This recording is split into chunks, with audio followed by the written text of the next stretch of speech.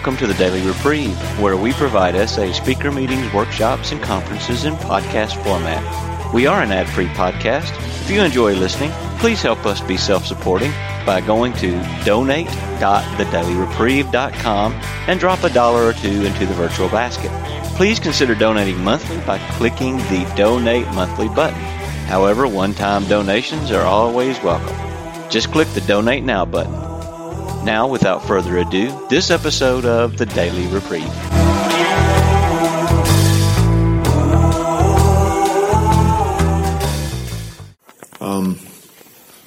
All right. Will all who care to join me in a moment of silence followed by the Serenity Prayer?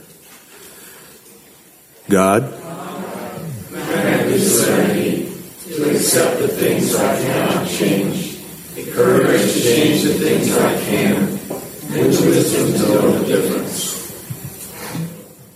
Hi, we're Dick and Vicki, your leaders for this meeting. This is an S-Anon couples meeting open to both S-Anon and SA. This is a special meeting which deals specifically with couple relationships and sharing our experience, strength, and hope with the 12 steps of recovery. This meeting is being recorded. If you do not wish to be recorded, please do not share. Please speak loudly enough for all to hear. Personal audio and visual recordings are not permitted. Please silence all mobile devices. The topic for this meeting is intimacy after slips. Would someone please read the Recovering Together, Issues Faced by Couples?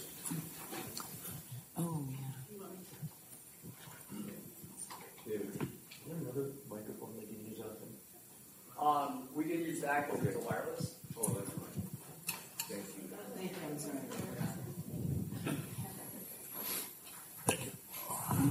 Thank you. Recovering Together, Issues Faced by Couples. When we began our recovery, committed relationship with a sexaholic, were doubtful that it would be possible or even desirable to continue the relationship. Some of us were afraid that individual recovery would mean our relationships would suffer or to end relationships. Some of us felt paralyzed by fear of the unknown after years of feeling in control. Others were numb, depressed, and frustrated. Many of us felt overwhelmed with anger and pain and wanted to strike back. We thought we could never forgive our partners, and we were not even sure we wanted to forgive them. Many of us felt used, abused, and mistreated, and we wondered if we should even try to rebuild trust and intimacy given the failed attempts of the past. We simply did not believe that we or our partners could change enough to make any real difference.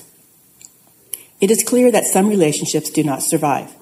It is also clear that a great deal of commitment is required by both partners if the problems caused by sexaholism and the family's reactions to it are to be overcome. But experience has shown that we can overcome our initial fears, misgivings, and problems. Today, through using the tools of the program, many of us are happier in our relationships than we ever imagined possible, achieving levels of intimacy we had only hoped for previously. In S-Anon, we learn that we need to concentrate on our own recovery and keep the focus on ourselves. But how does that fit in with learning new ways of being together so that the relationship can heal? Recovering in a relationship presents us with a variety of issues. Isn't it irrational to trust a person who has proven untrustworthy? How can we communicate honestly with each other when we haven't for so long? Can our sexual relationship ever be a joyful and fulfilling expression of our commitment to one another? We thought we were committed, but how long should we wait for real change to occur? We address these basic issues in our couples meetings by asking members of S-Anon and their partners to share their experience, strength, and hope on how recovery has worked for them. We want to emphasize that while the couples meetings are extremely helpful, they are not a prerequisite for recovery within the relationship. What does seem to be necessary is honesty, open-mindedness, and willingness on the part of both partners to work on themselves and on the relationship. Those of us who attend couples meetings regularly have found them to be a safe place where we can freely share with other couples who have experienced similar issues and feelings. These meetings are also good opportunities to discover how other recovering couples are applying the steps, traditions, and principles of the program to their lives.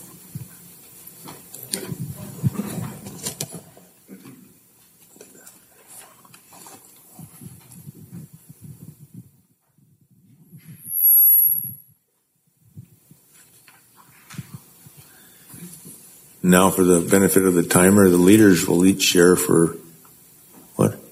Oh, I told them that intimacy after slips is a topic. Thanks for reminding me, dear. That was a slip.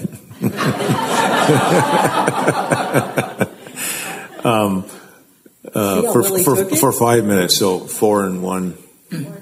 Yes.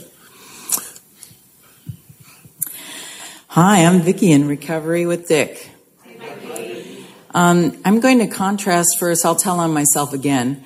I'm going to contrast what it was the first year or so when we would go through some slips and how I reacted and how it was really tough to have intimacy of almost any kind. And then how it's become after 18 years in the program and working the program. Because it's a huge difference, and it's really why I keep coming back. I want to make sure that I can handle, or actually I can look to my higher power to have the strength and wisdom when I need it to handle intimacy after a slip. In the beginning, when I would find out about something, the rage would just be amazing. And I was the type that for 28 years of our marriage, I'd pretty much stuffed my feelings. And I didn't actually know there was anything to speak of going on. But when I discovered it, the shock was terrible. The grief was terrible. I'd wake up in the morning with this big pall over my feelings. And anyway, when I would find out about a slip, it would be either raging and angry or depressed and feeling hopeless. The great part, though, because of the fact I was working the program with a sponsor and doing the steps, I knew intellectually there's always hope as long as I didn't give up. And then fast forward to one of the times recently when there was a very tiny slip, actually, but it'd been after like almost 18 years, and it was something that there'd been a lie, and that was in the old days. I would just flipped me out tremendously. Well, I found out about the lie. In fact, Dick openly told me, and I listened to him. I was surprised. I was shocked because I didn't think he lied anymore. But I noticed later, all day long, I kept checking my feelings. Well, where's the rage? Where's all these things that I used to feel? But I felt closer to him. It was fascinating. And I have found over the years that these slips and us dealing with it, me working my program, that I feel closer than ever. And that's why I'm willing to stay up here. Can I use some of your 5 minutes? Yes. Okay, thank you.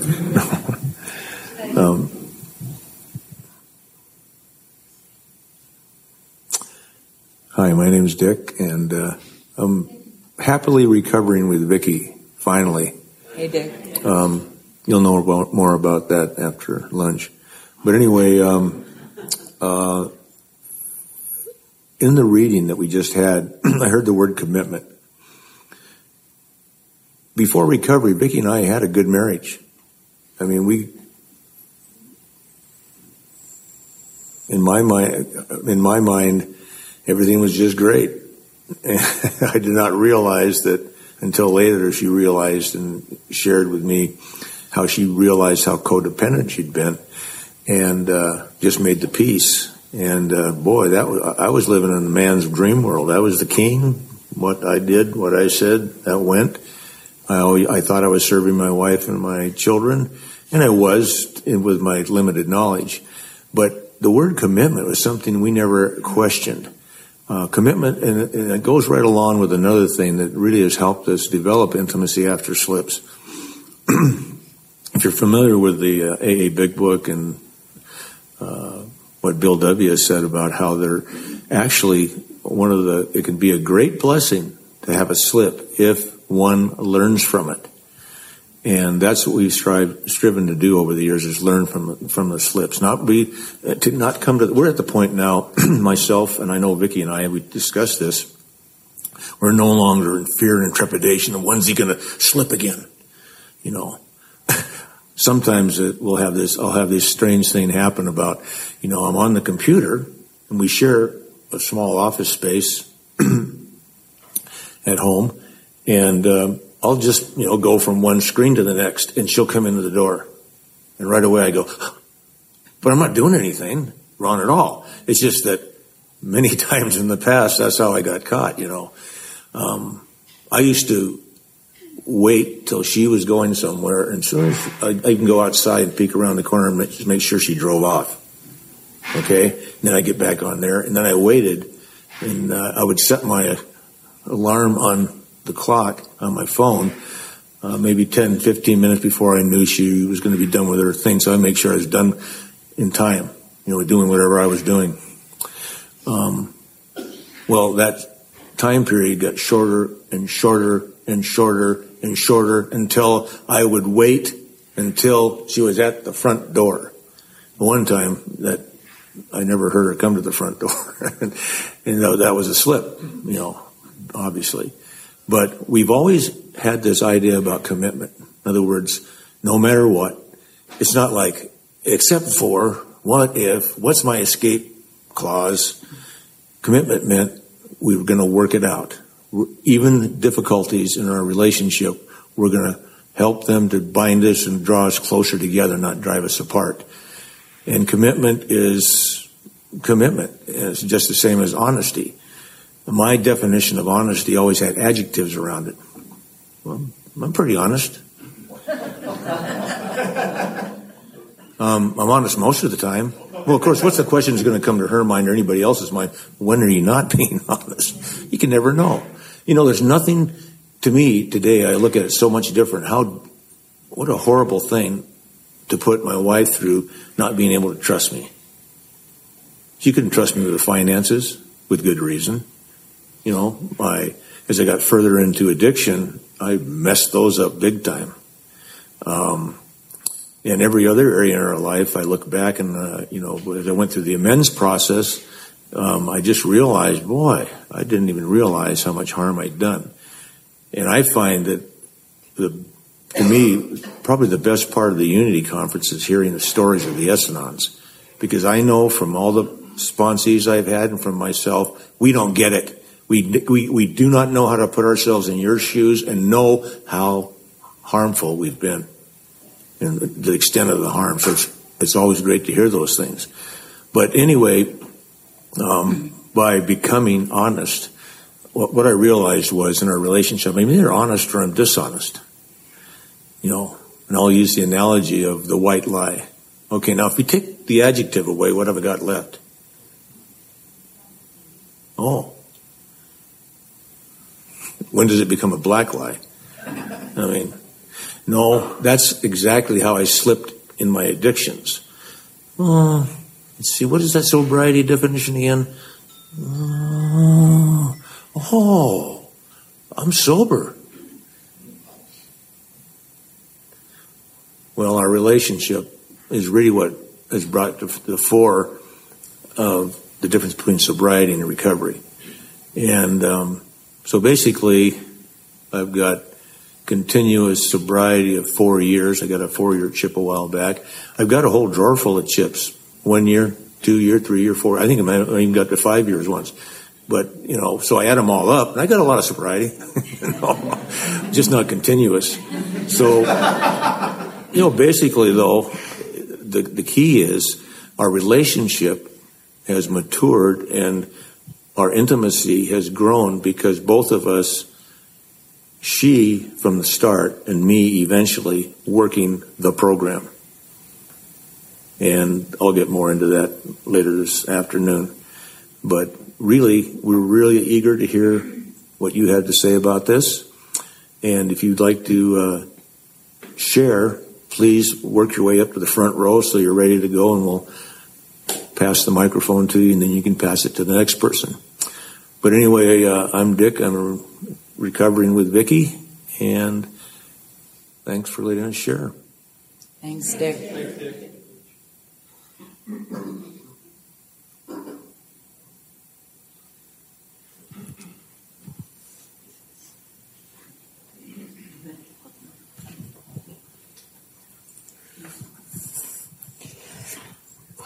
I'm Nahid.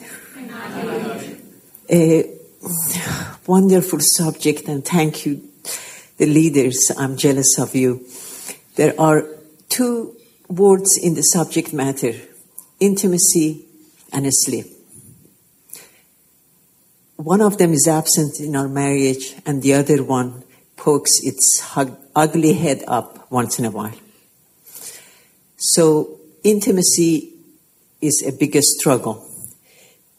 Even though, as I was sitting here and listening to the leaders and thinking about the subject, I thought at some deep level there is intimacy that has kept us together for 35 years, and we have been able to manage this life of ours. At the same time, I feel like a part of me tells me that I deserve better. I want a marriage that there is trust and real closeness. And that little holding hands or saying something nice just reaffirms that feeling. And that is what I struggle with, because that part is pretty much absent in my life. The being in the program has been a wonderful part of my life, because I feel like it has put me on a spiritual path, that I think about things in a different way, in a sometimes even universal way, that how I attract energies to myself, and what the cause and effect of those things are. And it pains me, and at the same time brings me to a point of acceptance that anything I complain about outside of myself becomes a mirror that I have to look at myself. I can say I wish, I have a lot of wishes. Again, that those wishes even become a mirror of what do I have to look at. We have two beautiful grown daughters now. As I mentioned earlier in one of the meetings, I'm at a stage of my life that I would like to wrap this life of mine in a nice, simple, honest, beautiful package before it is over and I hand it back to the universe. Thank you. Thanks, Nahid. I'm Tupper. I'm with an SA and here with Nahid. You know, I'm so lucky to be here and so lucky that Nahid and I have been married for 35 years and we're still married, and I'm in a couples meeting where we talk about the most difficult issues of my life, and I get to hear other people how they're addressing these issues. I'm like Nahid said, I'm in a difficult place with intimacy. My disease is manifesting it in the form of anorexia now, as opposed to flagrant womanizing or other sexual acting out. Now the needle's gone all the way over to the other side, where I can't be sexual with Nahid, and that's gone on for 1.5 or 2 years now. So I would say it's a serious position I'm in, but I'm glad to be here and openly admit it to people who understand, and some of you might be in the same place, so I'm glad to share my truth of what's really going on. I come from a very good family in many ways, and when I say good, it looked good on the surface. My parents were good people, and they tried as hard as they could, I'm sure, to do well, and they provided for me. And I have learned by being in therapy and by being in these meetings that there was something probably missing in my background that caused me to veer into addiction. And so here I am today, where I do have a history of womanizing, and I'm so lucky to be here and to be in recovery and to learn these things about intimacy. And I have a therapist who is encouraging me to lean into intimacy.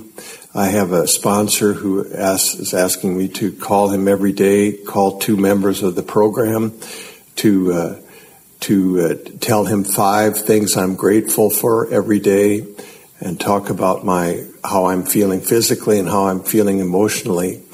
And I'm so lucky to have these tools and to have all of the literature and to show up at yet another Unity conference and hear these things. So I still am, although I have a lot of problems, I'm optimistic, and I consider myself extremely fortunate to be here and to be saved by the program and to still be married to Nahid. And thank you very much for your very fine shares here, Dick and Vicki. I really appreciate your lead. My time is up, but look forward to talking with all of you some more.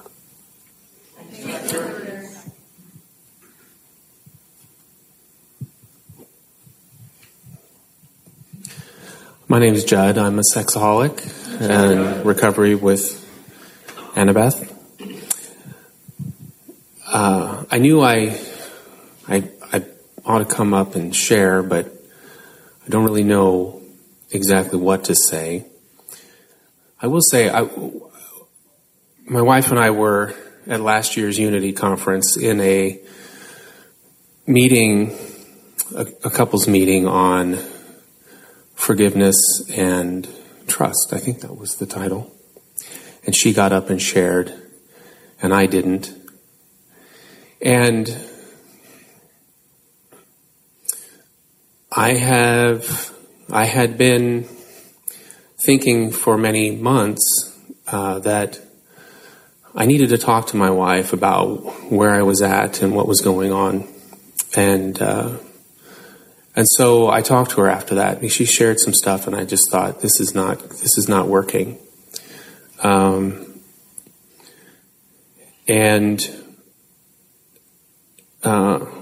I told her, look, I've had, I've slipped, and she has never asked me outright, what's your sobriety date or what, so I'm like, well, if you're not asking, I'm not going to say. But over the last year, we have kind of set a weekly time to talk, and for me to tell her honestly where I'm at. It has been difficult on my side, frightening, to just tell the truth.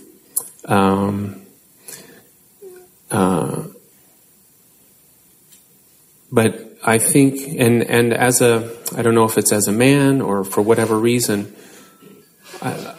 knowing what's going on inside of me and sharing that with her is not always an easy thing to say, easy thing to do.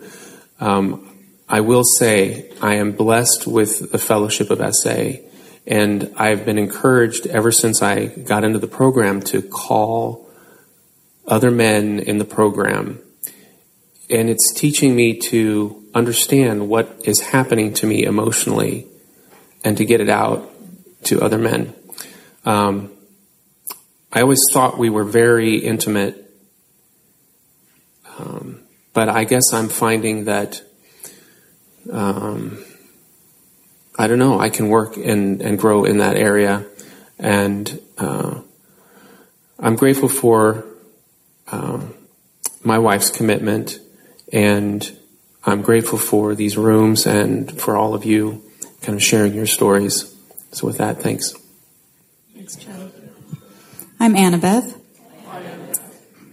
So after last year's disclosure that there had been more slips than what I knew about, like after that kind of sank in a bit, we talked, and I just felt like something needed to happen in the relationship. Something needed to change for us to keep moving forward in a positive way. So we decided to do this weekly check-in, and it has been good, and it has been scary, which is kind of this weird feeling, after 24 years, to both be sitting there scared next to each other in the room and like, okay, so how do we do this? I feel like you're kind of starting over, but I appreciate his willingness to listen, because in the check-in we just take turns talking. We don't interrupt. We don't interject. We don't, any of that. The other person just gets to say what they need to say. The other person may respond or not. We could pick it up again the following week. But I guess what happened last year is it helped me to say, I need to know that you're sober, not so much to know that you're being perfect, but I need to know where you are, because I can't have intimacy with somebody, even on an emotional level, if I don't know who you really are and, what's in our relationship. Otherwise it feels like a lie to me, even if it's inadvertent or, So he's been telling me weekly whether he's sober, and I appreciate your courage in that. And, it's taken me some courage, too, to say some things that are in my heart or that I need, just thinking about our physical intimacy, because since last year we haven't been physically intimate, and it's the abstinence has been a good time. It's been, 2 or 3 times before this that we've gone through periods of abstinence, and it's been a good tool for us to take a chance to just look at ourselves and work on the emotional intimacy that really needs to be present, more importantly, I think, than, a physical relationship. Thank you for letting me share.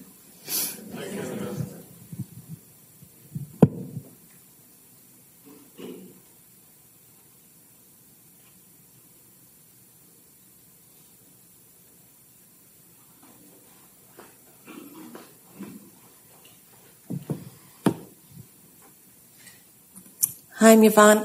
A grateful Essanon. Ted and I at breakfast quickly said the topic and went, oh my God, we're not sharing. So here we are. And I dragged him up here.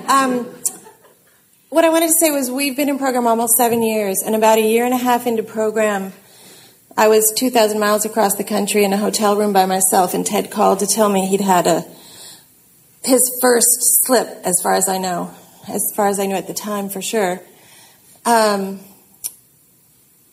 And in the moment, I was the supportive, understanding, loving wife, and as soon as I hung up the phone, I was absolutely devastated and cried and called people who couldn't understand me because I was sobbing so much. And I didn't understand it. I didn't understand yet what this whole disease was about. And I was really angry and all that stuff. And now, 7 years in, I was listening to some of the other shares. I have no idea what his sobriety is right this minute. And it's not the issue, because I think what program has given me is the compassion to understand something I couldn't possibly understand, and I don't necessarily understand, but the compassion and to know that this is our journey together. And if there's a slip, my response at this point is from that compassion and from the love that I have for him. And the intimacy is something that's just there and that we work on. That's a separate path. We work very hard at being intimate on an emotional level, that we stay connected, and we'll talk more about that at the other couples meeting on communication later this afternoon. Be there. But we really do work hard at having a very close, intimate relationship. And so if and when I should say, there is a slip, oh, forget it, I'll just stop. I get it in the way that I can. And again, I so appreciate both the essays shares and the Essanon shares really about it's a journey. It's a process. This isn't a disease there's a cure for, and I get that. And we have the commitment to just keep doing it no matter what. So, thanks. Hi, I'm Ted. Yvonne said at breakfast, like she said, when we heard the topic, we weren't going to share. And then sitting over there, she goes, I'm sharing. Oh, shoot. And so I just have a brief share. Yvonne talked a lot about, we're on this journey of trying to improve our level of intimacy, emotional intimacy. And what I have found that, if I do have a slip, for me, being intimate becomes much more difficult. And I feel like I'm hungover. I've told Yvonne I've had a slip. And then I go through this period of, I call a hangover, which means I feel isolated, I feel alone, I feel embarrassed, I feel shame. And it's really through the passage of time and talking to Yvonne a little bit about it, sharing with my brothers in program, and helping me kind of process through these feelings that I have, that do I begin to recover and have levels of intimacy. And so, if there's something that happens emotionally to me, and sometimes it's like an earthquake. There's the seismograph goes crazy, and then I have the aftershocks that I have to deal with. But through the passage of time and through just talking it out with people in programs and in meetings and outreach calls, I get to the place where I can now be intimate again. So that's the share that I have. Thank you for letting me share. Thanks, Ted.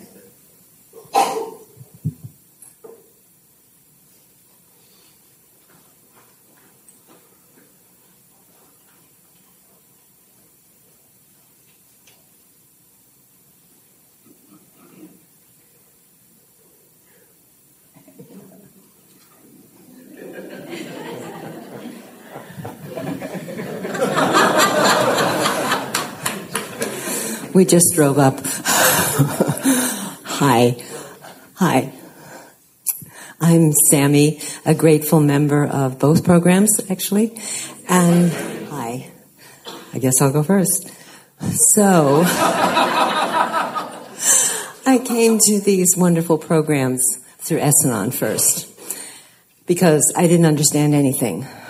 And Es-Anon, my work in Es-Anon, first taught me to focus on myself, come back home to me, because I was all about and so this journey, the first years in Es-Anon, really grounded me in that. Then the second step I took was to find out about him.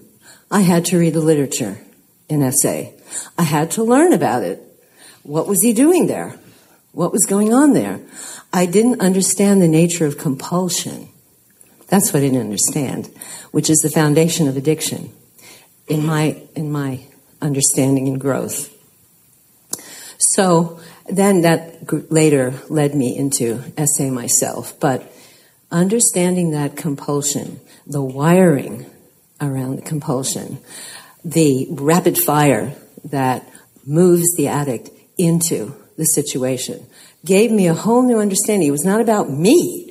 He was not reacting to me. He was having something that was going on in him, which I later, learned was also going on in me in my own program.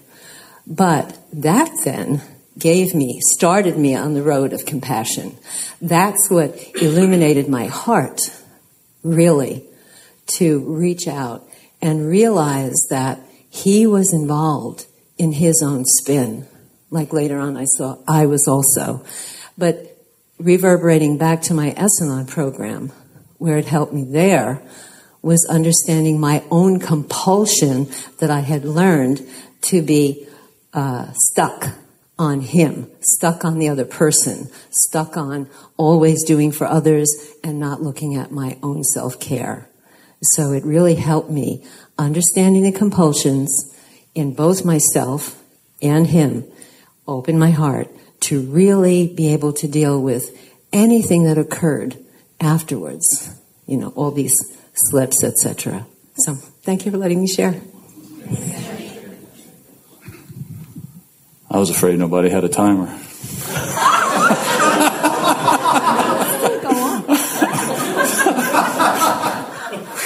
Thank you over there. All right. My name is Paul. I'm committed to Sammy.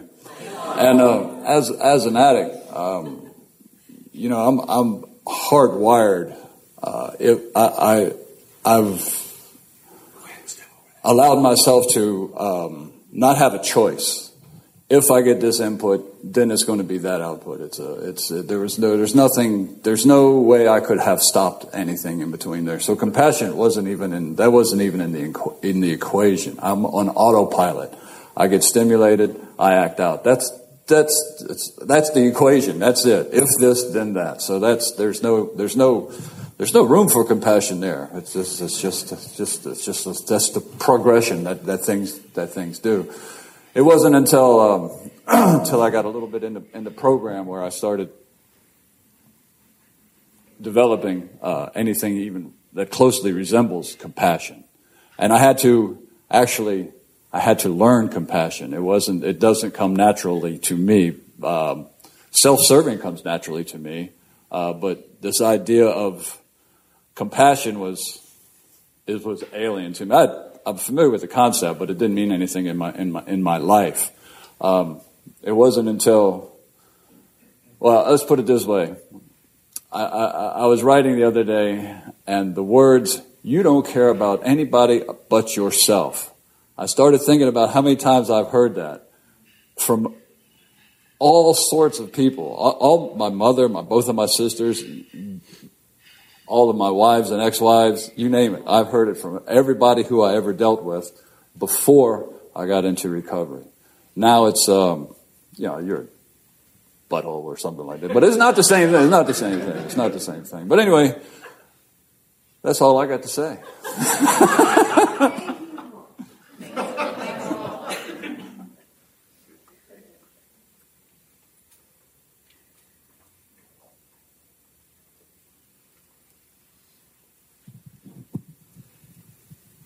Hello, I'm Laura. And my husband started coming to meetings several years ago. And I went to the first Unity Day in Northern California about 5-6 months ago. And I thought it was very interesting. I have my own other issues that I deal with. But it's just a blessing how my higher power works. He knew that I needed to be here for this date and time. So I actually consider my birthday into Es-Anon yesterday for the first time because I hear hope. And the word that, I have all these, after a slip, I have all these things going on in my head. Intimacy. Forgiveness, slips. And it's like, wow, they're all on the program. So there's workshops that I could attend. And there's healing. And I want the healing. And I want the healing because I heard the word commitment. And we're married. And I want the healing for my husband, my marriage, and myself. What I'm struggling with is, as a spouse, I know that there should be vulnerability and transparency and no lies. But I'm also, because I am in another program, I have to be careful of my own issues of fear and control, and for me not to be his sponsor and tell him, you have to do this. I know what I have to do.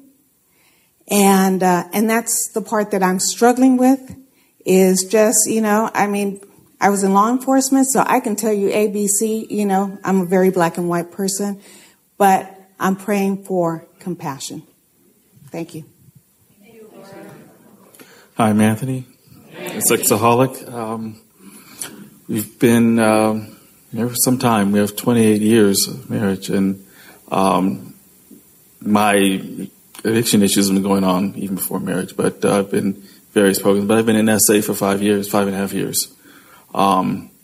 And felt like it was working, things were going fairly well there as far as quote unquote sobriety there. But as I was mentioning, I heard throughout this weekend that necessarily sobriety doesn't always mean healthy.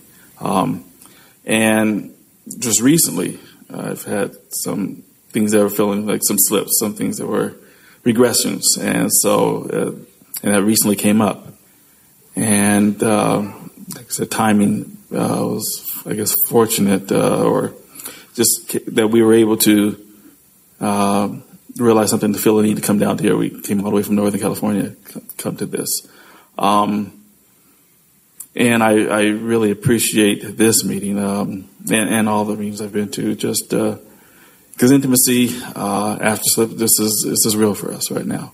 And it's at points, sometimes I feel like about 28 years, I almost feel like we're at step one again, or in some aspects of our intimacy and things I'm hearing and know from the program. It's my program is honesty is important, and that's sometimes difficult for me. And so I'm just glad to be able to be here and realize that hear the hope here in the room, and knowing that there is hope, and that the program does have benefits if we're working it, and that we can both share. And I'm just really hopeful to grow as a result of this meeting. So I'm grateful for just being here and for what I've been able to hear from those who have come up here and taken the mic. So thank you.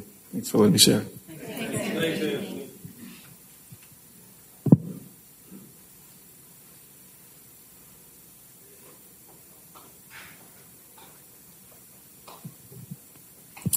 I'm Brian. I'm a sexaholic. Hey, Brian. I'm also an S-Anon. And my allergy is different than hers. And I have no clue. I have no clue what's happening on the other side of the world. I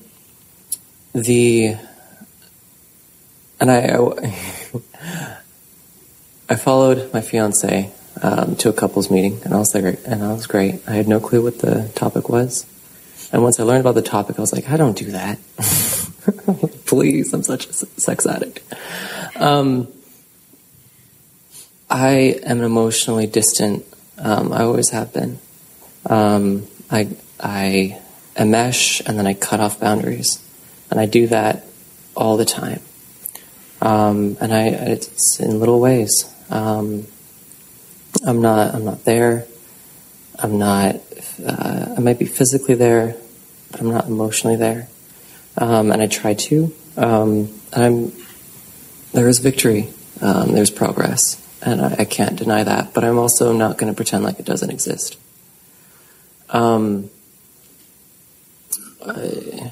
Just in small ways. My phone, for example, is always dead.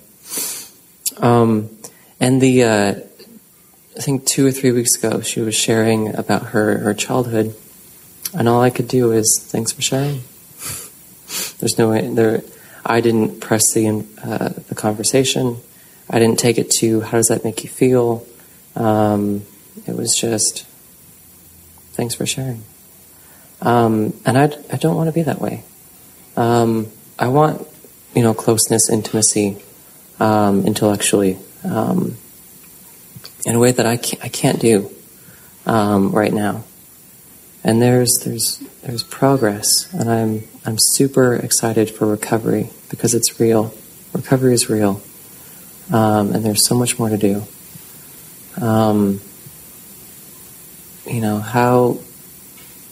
How did your childhood affect you?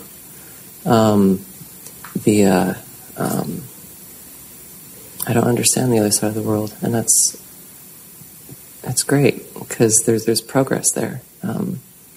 I need to understand it, and just how does my addiction affect you? I don't know those questions, and I definitely don't need them today. But when I'm being emotionally distant, when I'm having an emotional affair, which I luckily haven't had for a long time by the grace of God. I remember early on, I think 2 years ago, I asked the question, how does that make you feel when I'm distant?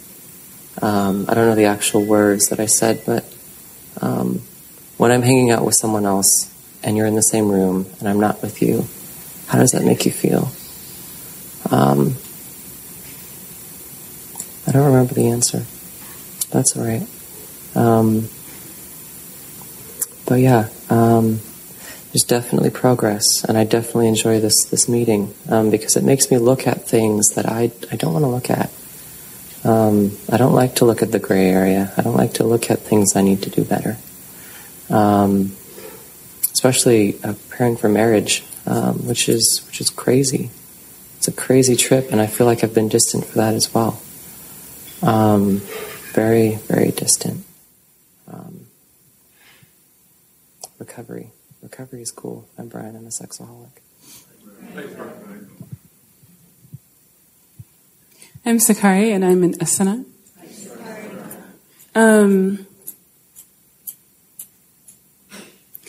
It has been a struggle for me dealing with emotional intimacy on multiple levels. Growing up, we, as a family anyways, we always we had problems, kind of kept them in the family, or sometimes we struggled to even talk to each other about how we actually feel without, I guess, blowing up at each other. And so I find sometimes that, like, I might be texting about things or, or together talking about things that, like how my day is going or whatever, that are like, oh, okay, I'm, talking. But sometimes even then I still feel like I'm holding back, even when things, or especially when things aren't going well. I have trouble like articulating myself or trying to initiate some of those conversations because I tend to start to evade the conflict, I guess, or I don't know how to deal with it. And then another thing that I've been thinking more about lately is when I do kind of pick up on, he's being emotionally distant. And sometimes it's honestly justified, like maybe I'm aware that he is having a bad day and not feeling well or things like that. I have to remember to not take it personal, and just remember that, it is, just for today, this is the case, and it often doesn't necessarily reflect how anything that I've done really. And I have to continue to look back on our friendship and our relationship and all the years that we've had together, and just remind myself that, this isn't all about you and it's not your fault that this is happening. Because obviously we do have, something that we share and the reason why we love each other. It's just that we're both struggling with these two different illnesses and they're clashing as a result. So thank you. In conclusion, Vicki and I are reminded under this topic that one of the promises that says, and we're changing it to apply to our relationship, no matter how far down the scale we have gone, we can see how our experience can benefit others. So we appreciate all of you sharing your experience with others. Thank you for sharing your experience, strength, and hope regarding your relationships. If you did not have a chance to share, please find someone after the meeting with whom you may do so. This is an anonymous program. Please keep all names and shares you have heard in this meeting to yourselves. Would someone now please read the gifts of Es-Anon?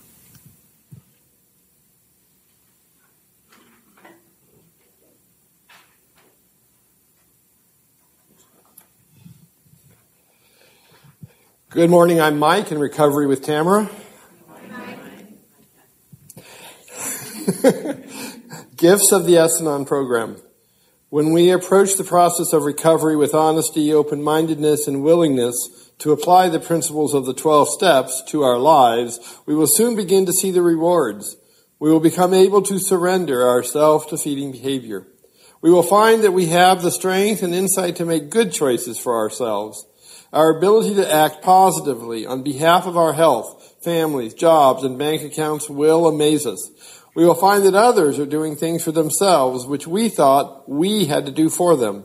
Our ability to give and receive love will expand tremendously, and we will become increasingly available for loving relationships with others. We will recover the feeling of joy. We will become more honest with ourselves and experience a new comfort in our intimate relationships.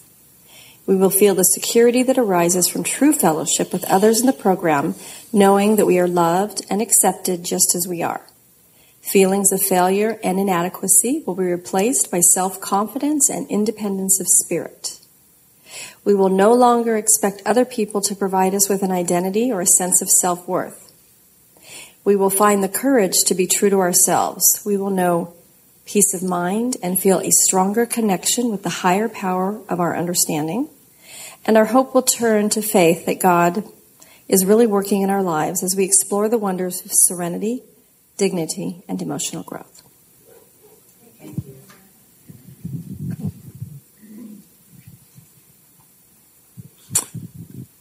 Thank you for attending this meeting. After a moment of silence, will all who care join us in the Serenity Prayer? This is my definition of a moment.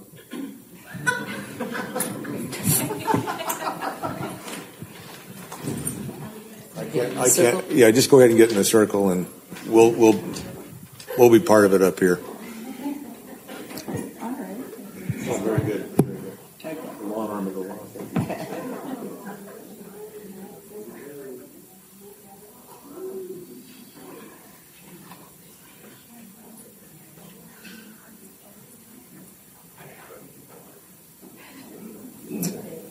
God, grant me the serenity to accept the things I cannot change, the courage to change the things I can, and the wisdom to know the difference. Thine. Coming back, it works if you work it. You work it.